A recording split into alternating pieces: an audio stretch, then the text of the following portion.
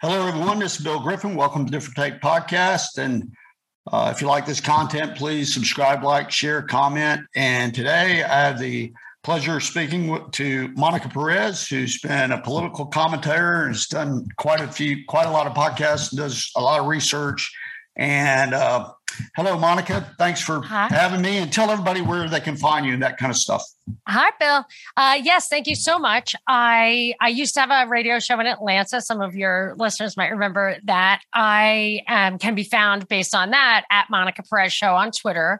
But right now I'm doing kind of a variety of podcasts under my channel on your favorite podcasting platform called Deep Dives with Monica Perez. So every week I do take a couple of headlines and dig in and say like what the mainstream media is telling you, but what is really the reason that this is a story, just what it really means to us. And then I also do buddy dives like this, where I talk to other podcasters and hosts. And then I also do some interviews with people who maybe are subject matter experts or activists or principled thought leaders. But I'm a libertarian. I come from a libertarian perspective, although I am kind of wondering if talking about libertarian ideals or even conservative ideals isn't falling a little flat these days, because our problems are so much worse than ideology at this point. I feel like we're in a post-ideological world. Yes, I was curious how that's changed, but I also it seems, correct me if I'm wrong, but libertarians, a lot of them were kind of on board with the COVID shutdowns and all that. Right? No? Well, there's a big problem with the labels, is that with libertarians, there are libertarian party people, there's libertarian publications, there are even people on Fox News who call themselves libertarians. I call those corporate libertarians.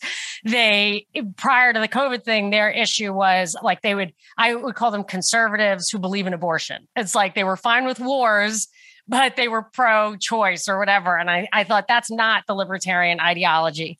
And then you started getting people high positions in Libertarian Party saying stuff like Brett Kavanaugh stands credibly accused of attacking someone, and that's violating her liberty, so we have to be against him. And I'm like, well, credibly accused is, that we have standards, we have process, like that just didn't make sense.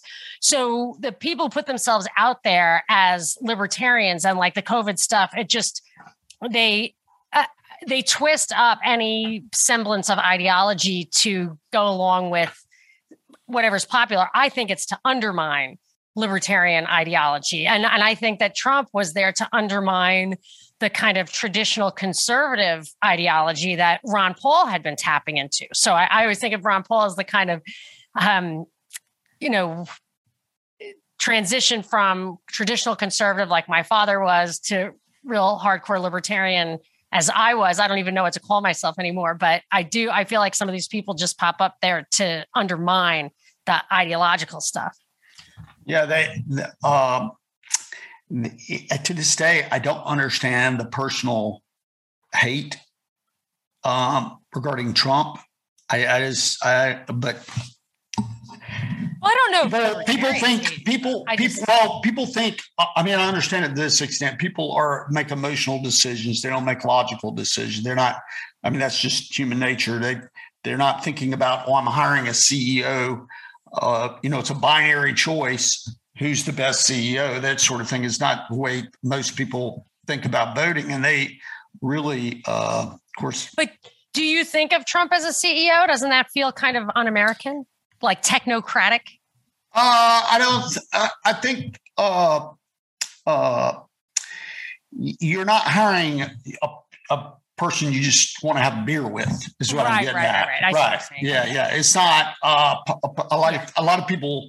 So I have really good friends, smart people that would tell me I cannot get past the personal part. But I feel like that personal part was mostly a show to get to kind of rile people up. Like, he didn't care if he was hated, because the people who disliked him or outright hated him were both not going to vote for him. So you might as well tap into what the frustrations, because we already know that what makes people mad is more likely to get them off the couch than what they like. So it was kind of genius, because most of the time what you do is you get people off the couch to vote against what they hate. But what he did was he commiserated with them in what they hated. So they got to vote for what they liked because of what they hated.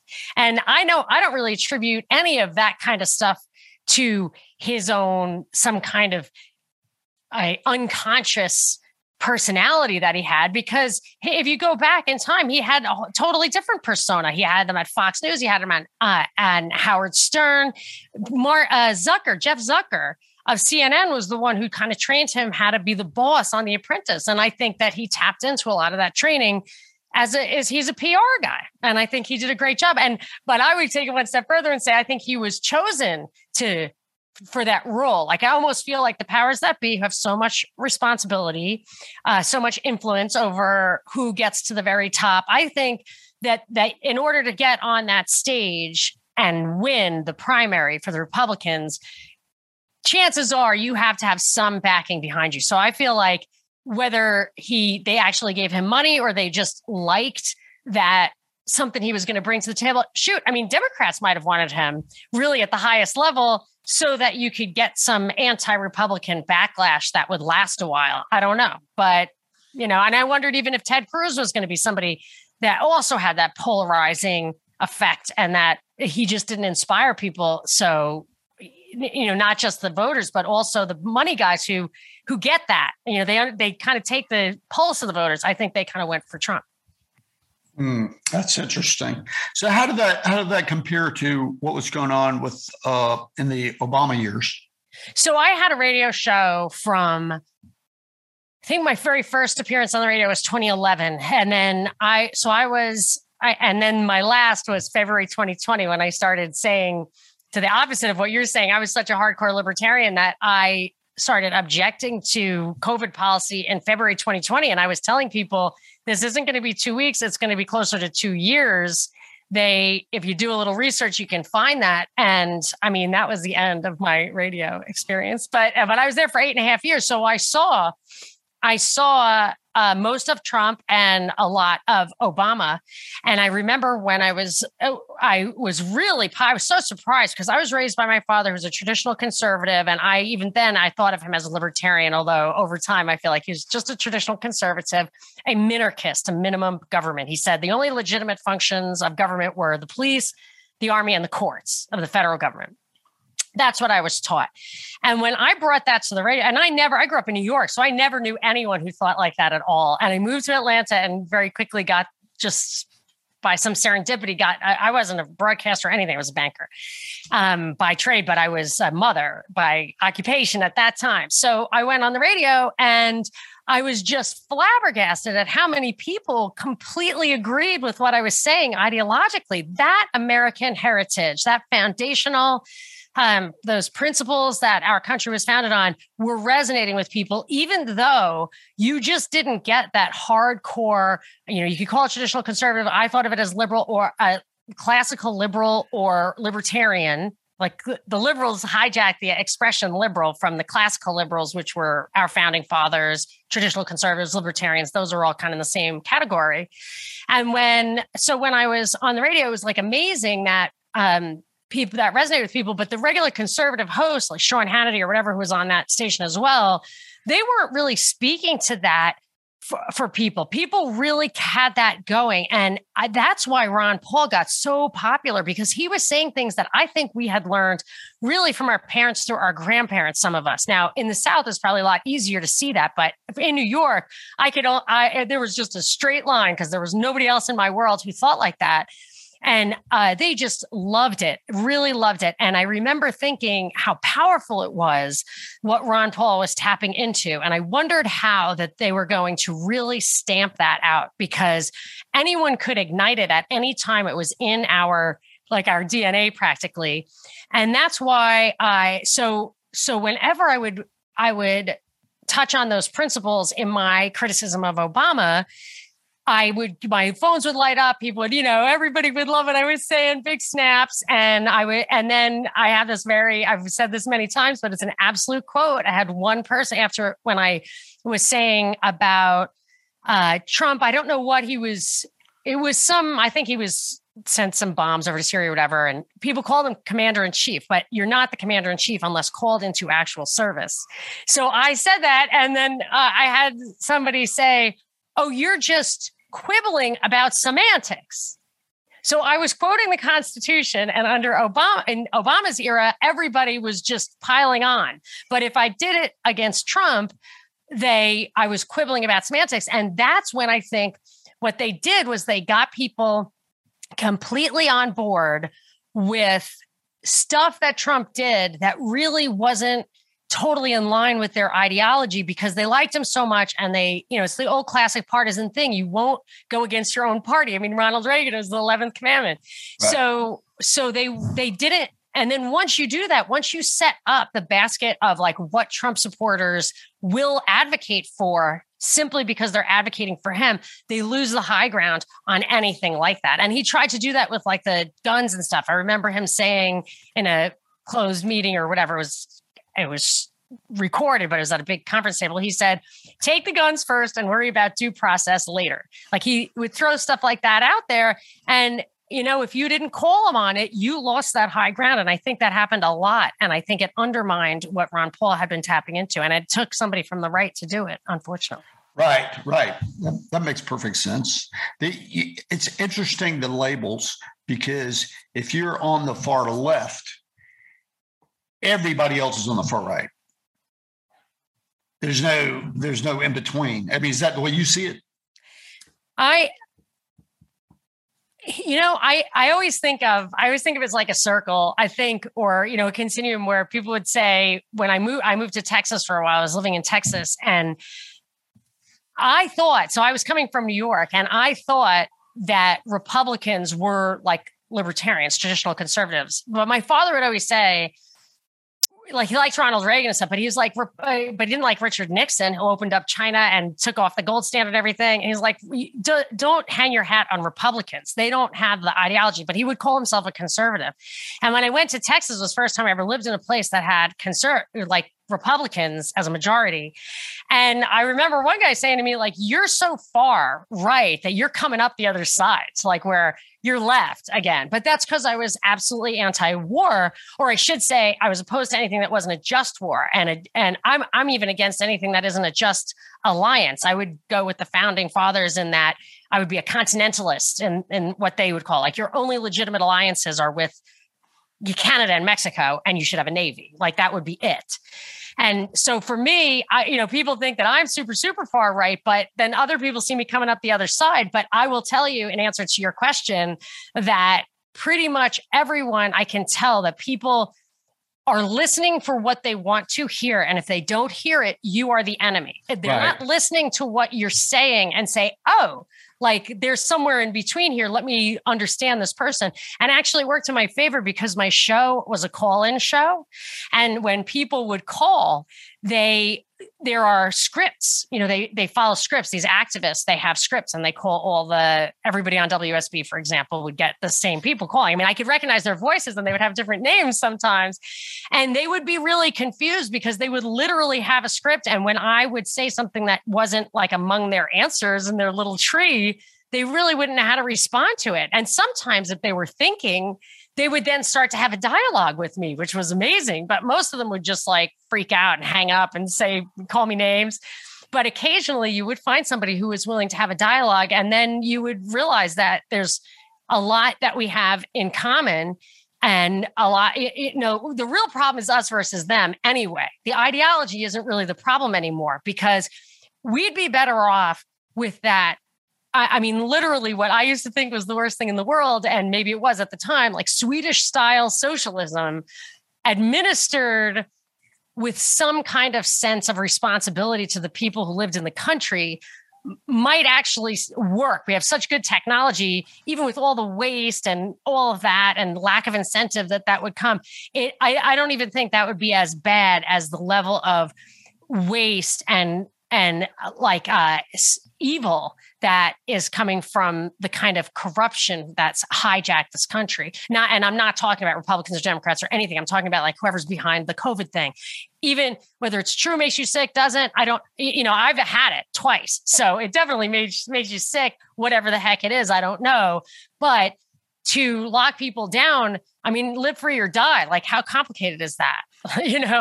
Right. I agree. And the if you just look at it from just from a health standpoint, you you do a lot of damage to your health when you're broke.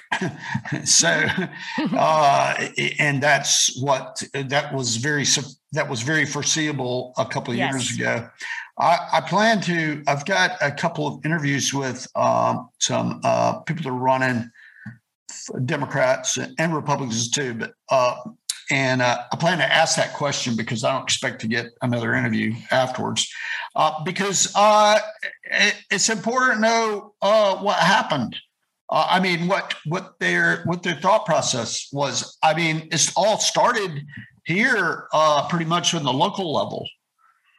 The shutdowns, the legal machinery was okay. It was the cities, then it was the counties, and then. But didn't they need that emergency declaration from Trump? Like, I think that was kind of under advertised. That because my argument was if Hillary was in the White House and she issued that, there'd be 4 million long guns in the mall.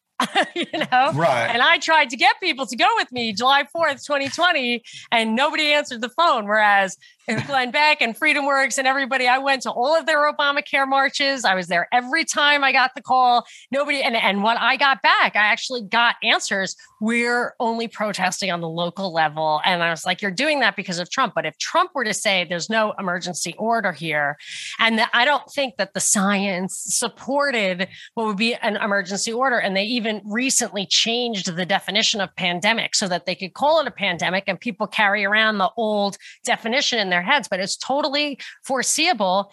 And I'm curious, I'd be very curious to hear what they would say in answer to your question, because I really couldn't understand the mentality of all the bureaucrats. It's like straight out of 19th century Russian literature, like, mindless drone bureaucrats who have no soul and only care about like what kind of brandy they get to drink and what people think of them, and they'll do whatever they have to do to get along, I guess, is my bet. Like, that's the most generous possible interpretation of what got everybody to get into lockstep, even in some places that you would have hoped better for.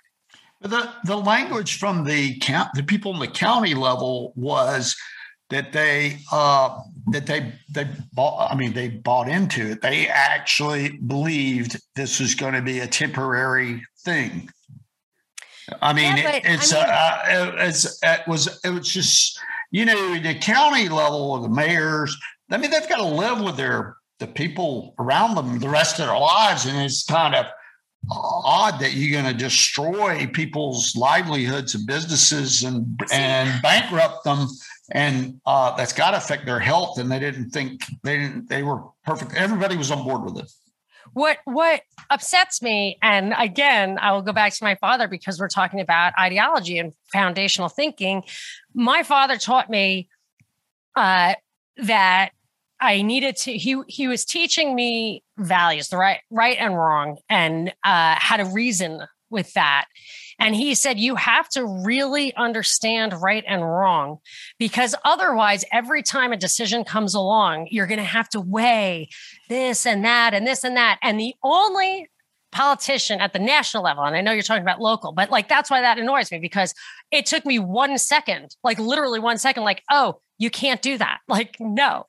So they obviously don't care at all about having their value system as a touchstone there. But the only politician on the federal level that I ever heard do that was Justin Amash or Amash. I don't know how to pronounce his name. He was a congressman, I think from Minnesota or Michigan. I should know. But he wasn't my congressman. I think it was Pennsylvania.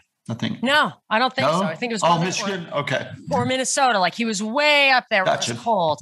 I could look, but he used to, on his Facebook page, every single decision he made in Congress, every vote, he would explain on a constitutional basis. And that guy was my hero. And then one day he did three things, or like over the span of a few weeks. He said he thought Trump should be impeached, which was ridiculous. He said he, I think, wasn't a Republican anymore, became an independent, and he stopped doing that on his Facebook page. And I literally feel like somebody probably like threatened his life, like I don't know what happened to him. But my point is that there was one person in my lifetime who actually followed that idea of looking at your foundational touchstone as the basis for your decisions, for every single decision, every time. And that's what we needed. And there's no excuse for the people who didn't do that. Right. And I mean, I don't know if I live long enough, but I think it's going to happen again. There'll be another shutdown for the same reason, unless the kids grow up that had the mask on for 2 years and just and they're like driving the train. Well, what about the climate stuff? I mean, that's what people think, that this was a rehearsal for a climate shutdown. And of course, they put us all on Zoom. And I just cracked the code today on the telemedicine thing. And Amazon, Zoom, telemedicine. I think about how much I buy on Amazon. Everything. I buy everything on Amazon. I don't like it, but I buy it, and I hate shopping. So my consumption has probably increased by 5 times what it otherwise would be like when I was a young mother and didn't have Amazon. I just wouldn't buy stuff. And I would like reuse stuff, and I just would literally like eat less, cook more rice. Like I just hate shopping. But with Amazon, literally, I mean, I have even gotten things on the same day. If you get up early enough and you order your thing, you can literally have it like occasionally the same day. That's how, sometimes I think I've just thought it into existence on my front porch without even pressing the buttons. But I thought that about telemedicine, is that they really have been pushing telemedicine the whole time. And it's like the last big business that you couldn't just pop into existence at home. You had to go out to buy it. And now they're bringing that to your home too. And I feel like they've just pushed everybody into their homes, and that it's kind of less painful. And even if we've all become incapable of, we're all agoraphobic now or something, then we might even like it. I mean, there were definitely some benefits to not going out. Like my like daily routine is a bit of a grind. So being able to just like not have to do all the driving and blah, blah, blah, had some, I hate to admit it, but it had some value. And the mindless masses, I think, may be getting trained to just kind of like the living in their little cave thing, and they'll be all right with it when it becomes a climate thing. And look, gas prices at 7%. I smell a rat on that. $7. Like they're $7 a gallon out here, gas prices. And I mean, I smell a rat because you don't want to drive anymore. Who wants to drive? And they're like, okay, well, we'll just Zoom today because I don't want to drive either. Yeah, it's amazing. I saw a video of a woman, presumably on the left, that blamed the religious right for the high gas prices, which is actually, isn't that what they kind of been saying that they've been wanting to do for years, is to raise the prices of gas so that people couldn't drive and they're going to save the earth, that sort of thing. How would it be a religious right thing? That's everything is, I guess. I would assume that's just the propaganda she's been getting, so she doesn't. Right. Well, I mean, you can just draw a line. It's so crazy. If you want to hurt Russia, you know what hurts Russia? Low gas prices. Right. They're selling it. So that's when they really were trying to hurt Russia. Gas was $15 a barrel. Remember? Right. It was crazy. They were paying people to keep the gas in the ground. Yeah. So, I think that was February. That was just right after the shutdowns or before. I can't remember exactly. Maybe it was. Yeah, it was in the spring of 2020, and people forget it. I saw today there was a prominent that the host of the comedian Bill Maher, he had completely forgotten there was a market crash.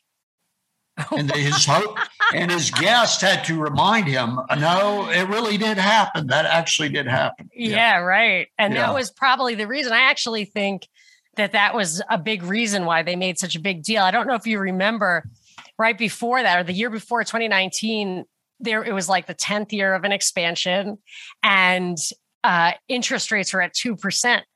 And I remember thinking if they have any kind of crash, which they have to have, then what are they going to do? Normally in their Keynesian world, they lower rates by like 5, 6, 7 percentage points.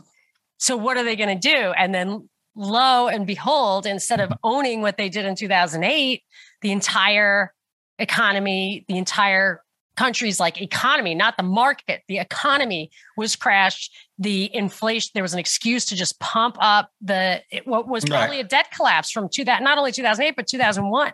So there was this long-term debt collapse. And I think that the entire thing, I'm sure they were happy to have a pandemic because they have many evil tendencies, but the timing really worked for them to be able to kick the can on people waking up to Keynesianism. Just like when Reagan, they closed the gold window in 1970, whatever, two maybe, and then by 82, or 78, that the currency was in free fall, and instead of Reagan saying we got to restore the gold standard, which he might have said, but it wasn't going to happen. They had to do something. So they raised rates to 15%, which was crazy in itself, but they will do anything to save this artificial financial system. Right. That's right. And 2%, 2% rates, instead of being you got some experience in this, but 2% rates instead of what the what they would naturally be otherwise, it enabled the Congress to spend $15 trillion more than they would have otherwise. I know there was no reason. This is how I think of deficits. It's unconscionable, first of all, because what you're doing is you're spending future generations' money. So they have taxation without representation, which is supposedly like a fundamental principle in this country, right? Nobody's voting who's paying that bill. So, and then we are the richest, until recently, I guess, the richest and most productive civilization in human history. So if we can't make enough food for ourselves, if we're consuming more than we're producing as the most productive civilization in human history on a per capita basis, we're consuming more than we're producing. I guess we're planning on some amazing technological advances in the future that will make up for all this overconsumption, but we don't need to do that. We could just consume what we produce. That would be fine. Like there's no reason not to do that. And they continue to act like there's a reason. And it's getting harder and harder for them to make up those excuses. And I think that's another reason they had to do the pandemic how else would you get UBI and stimmy checks and set those precedents in a world that just, it was hard to starve in this world before, like not in the world, but in this country. Well, no matter what the question is, the answer is more government. And the government's the one that's creating the problems. That's the thing that's really maddening.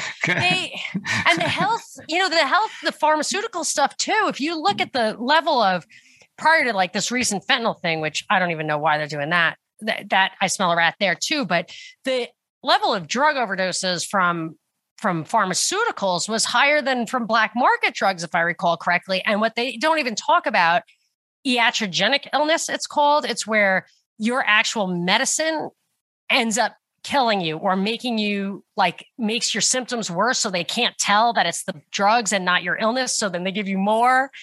So it's just like the healthcare system. It just makes you sicker. As the government just makes you worse off. I call it a pathocracy. It's like a pathological government, a pathocracy. They're not on our side. And it makes it impossible for me to even remember. That's why I'm such a hardcore libertarian, really an anarchist in a way. I mean, I call myself an anarcho-capitalist, but I'm just done with all of those labels now because capital has been so bastardized by this fiat system. I don't even want to call it capital anymore. But they've gone so far that you can't. That I just couldn't even imagine that there was ever a government that wasn't antagonistic towards its own people. But you can't, I mean, it's really, I think maybe if you go before World War I, there were some European countries that had, even just kings and stuff that had at least some, they had kids, they wanted to live and rule. So there was some sense of responsibility to their own country that they would put above like some international elite that just paid them off because they had only one head, Right. and they wanted to keep it on their shoulders. But we don't That's have very that interesting. anymore. No, that's for sure. That's for sure. I wanted to ask you about, so the thing that's maddening to me, of course, people, we got who we voted for, right? So the thing that is maddening for me when it comes to voting is the people that are pressing for the voting by mail, and it's on both sides. They're pressing. Nobody's saying.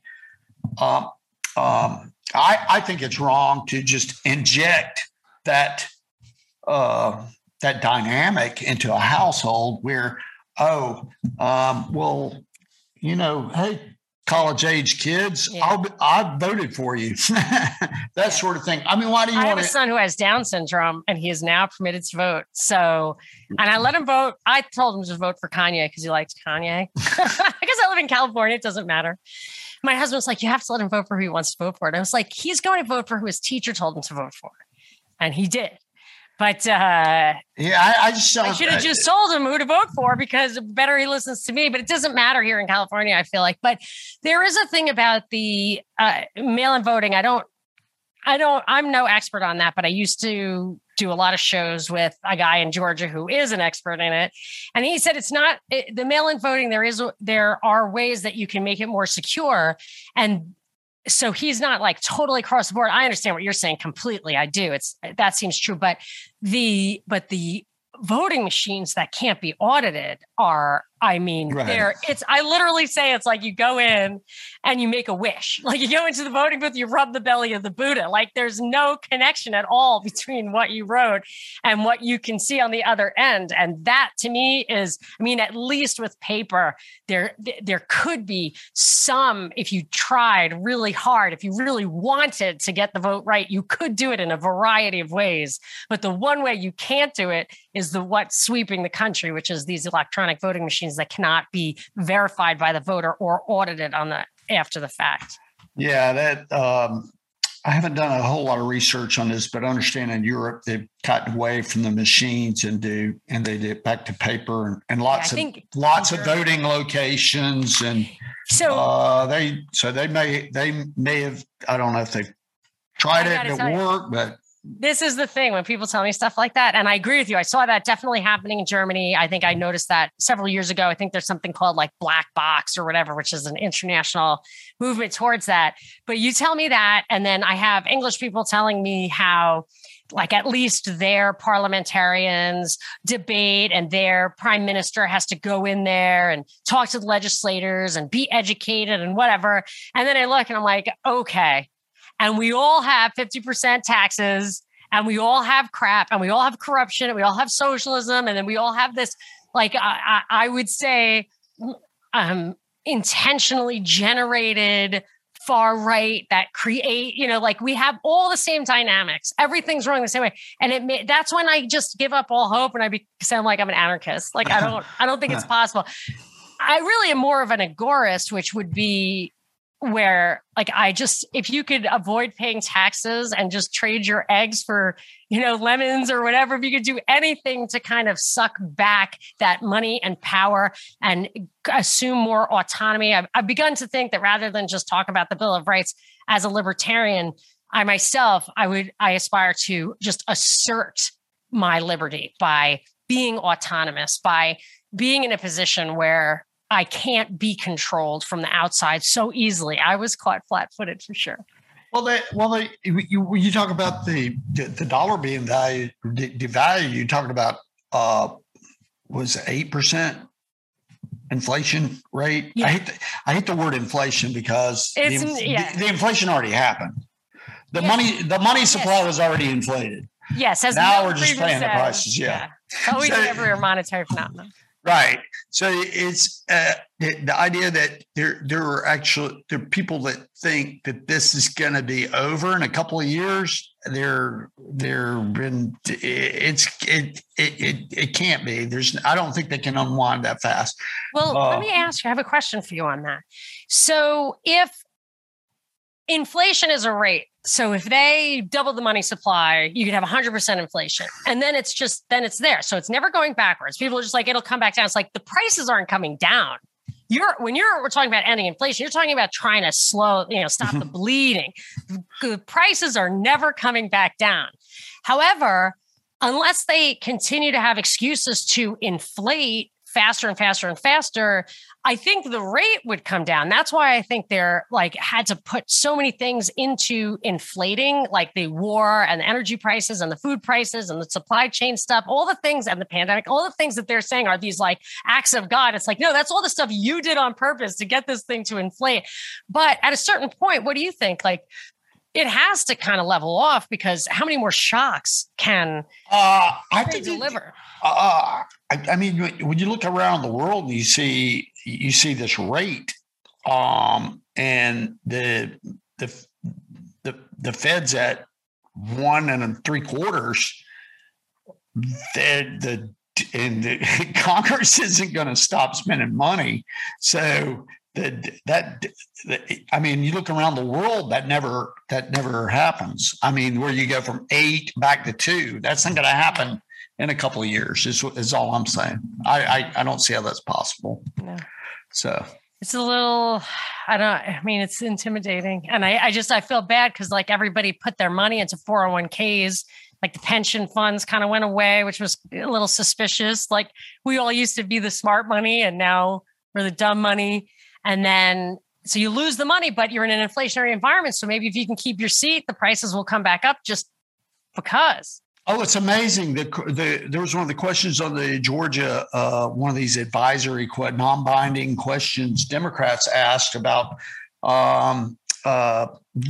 should student loan debt be forgiven? And it was 85% or something. It was a huge number. But my point is, that's for wealthy people. That's who gets the break. It's not. Why? Because they're the ones with the school loans? Yeah. That's interesting. Yeah. I do always say it's the professional class that are the tax slaves, because there's this, if you're rich, right? Let's just define rich right now. Let's just define rich as idle rich.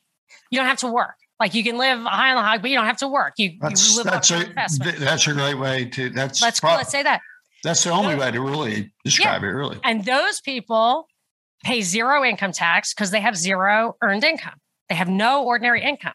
It's only the professional class that pays that 50% top rate. I'm in California, and the top rate is I think just state and local without is 13% at the top rate. And then you've got whatever the federal. So people are that class keeps less than half. And it upsets me because it's that class, it's the doctors, lawyers, whatever, who they work like dogs. They're the ones who put in those really long hours. They went to school till they were 30.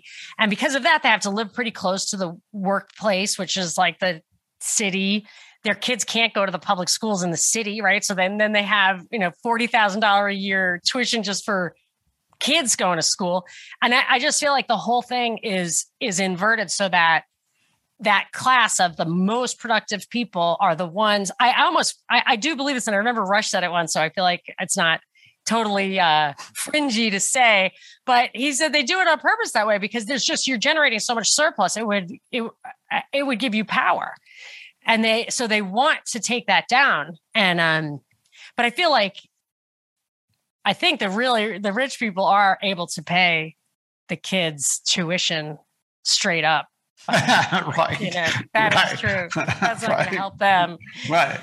It's just interesting how people perceive things. Yeah. And then, and also the varsity blues thing where they took the college they told all these that from that class of people, that working rich class of people who were like, I really want my kid to go to your private school and I'll give you the tuition. And plus I'll give you $1 million so that you can give 20 other kids the tuition. And they arrested them for it. Right. So now you really aren't going to have, that again, impoverishes that middle class, that educated class. So where they can't even, they have to get loans. They have to become indentured servants as their first act of adulthood. They have to become an indentured servant. Yeah, that's very true. It is. Well, I know you have something else to go to. I do. But it was so fun talking to you. Oh, Monica, I enjoyed it very much. I hope we can do it again. I would love to. So I appreciate you watching. This is Different Take Podcast, and Different Take Podcast. Bill Griffin, and where can they find you again?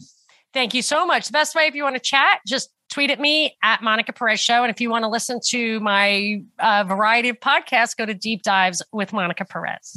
Okay. Well, thank you, Monica. Thanks, Bill.